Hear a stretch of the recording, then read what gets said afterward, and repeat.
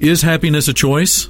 I think it is for the most part. There are lots of things outside of our control that can make us unhappy, but by and large, happiness is a product of choices and decisions.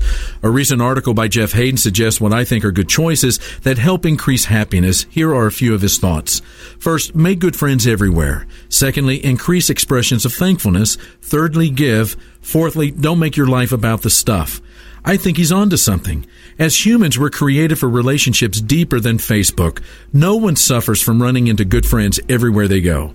Focusing on blessings and their source is a very positive daily exercise, shedding light on the good that's already there in your life. Also, in the words of Jesus, it is more blessed to give than to receive. And finally, life is more than possessions. The value of your stuff will never be equal to the value of you.